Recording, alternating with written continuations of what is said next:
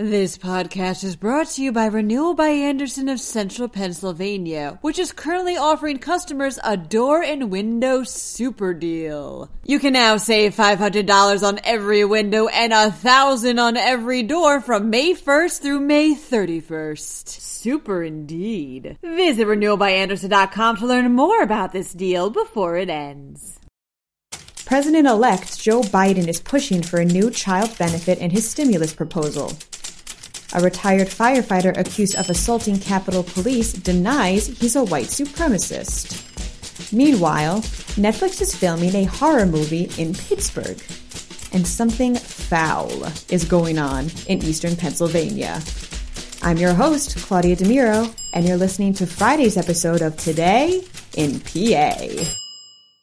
Joe Biden is pushing for more federal financial assistance for children in his stimulus proposal, reports the Pittsburgh Post-Gazette. Officials state that this child benefit would reflect Biden's campaign pledge to provide $300 per month to families for every child under 6. Another $250 per month would be given for every child between the ages of 6 and 17. This portion of Biden's stimulus package intends to benefit children in poor or middle-class households. The proposal additionally includes $2,000 stimulus payments and other financial assistance towards ailing economic sectors. The price tag for this package is set at $1.9 trillion. The retired Pennsylvania firefighter charged with assaulting Capitol Police has denied his ties to white supremacy, states the Morning Call. The man, Robert Sanford, worked as a firefighter with the Chester Fire Department for 26 years before retiring last March. The FBI believes that Sanford was the man seen throwing a fire extinguisher at the heads of 3 Capitol Police officers during the building storming in a viral video. During a search of Sanford's home, agents claim to have found a T-shirt typically worn by members of the white supremacy group, the Proud Boys. Sanford denies any affiliation with such groups and additionally denies being the man in the video.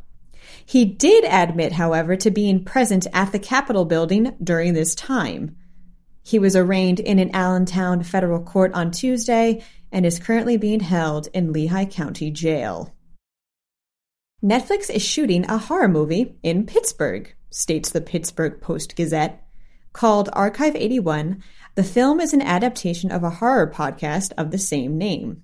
The story follows an archivist that is increasingly troubled by a documentary he's reconstructing.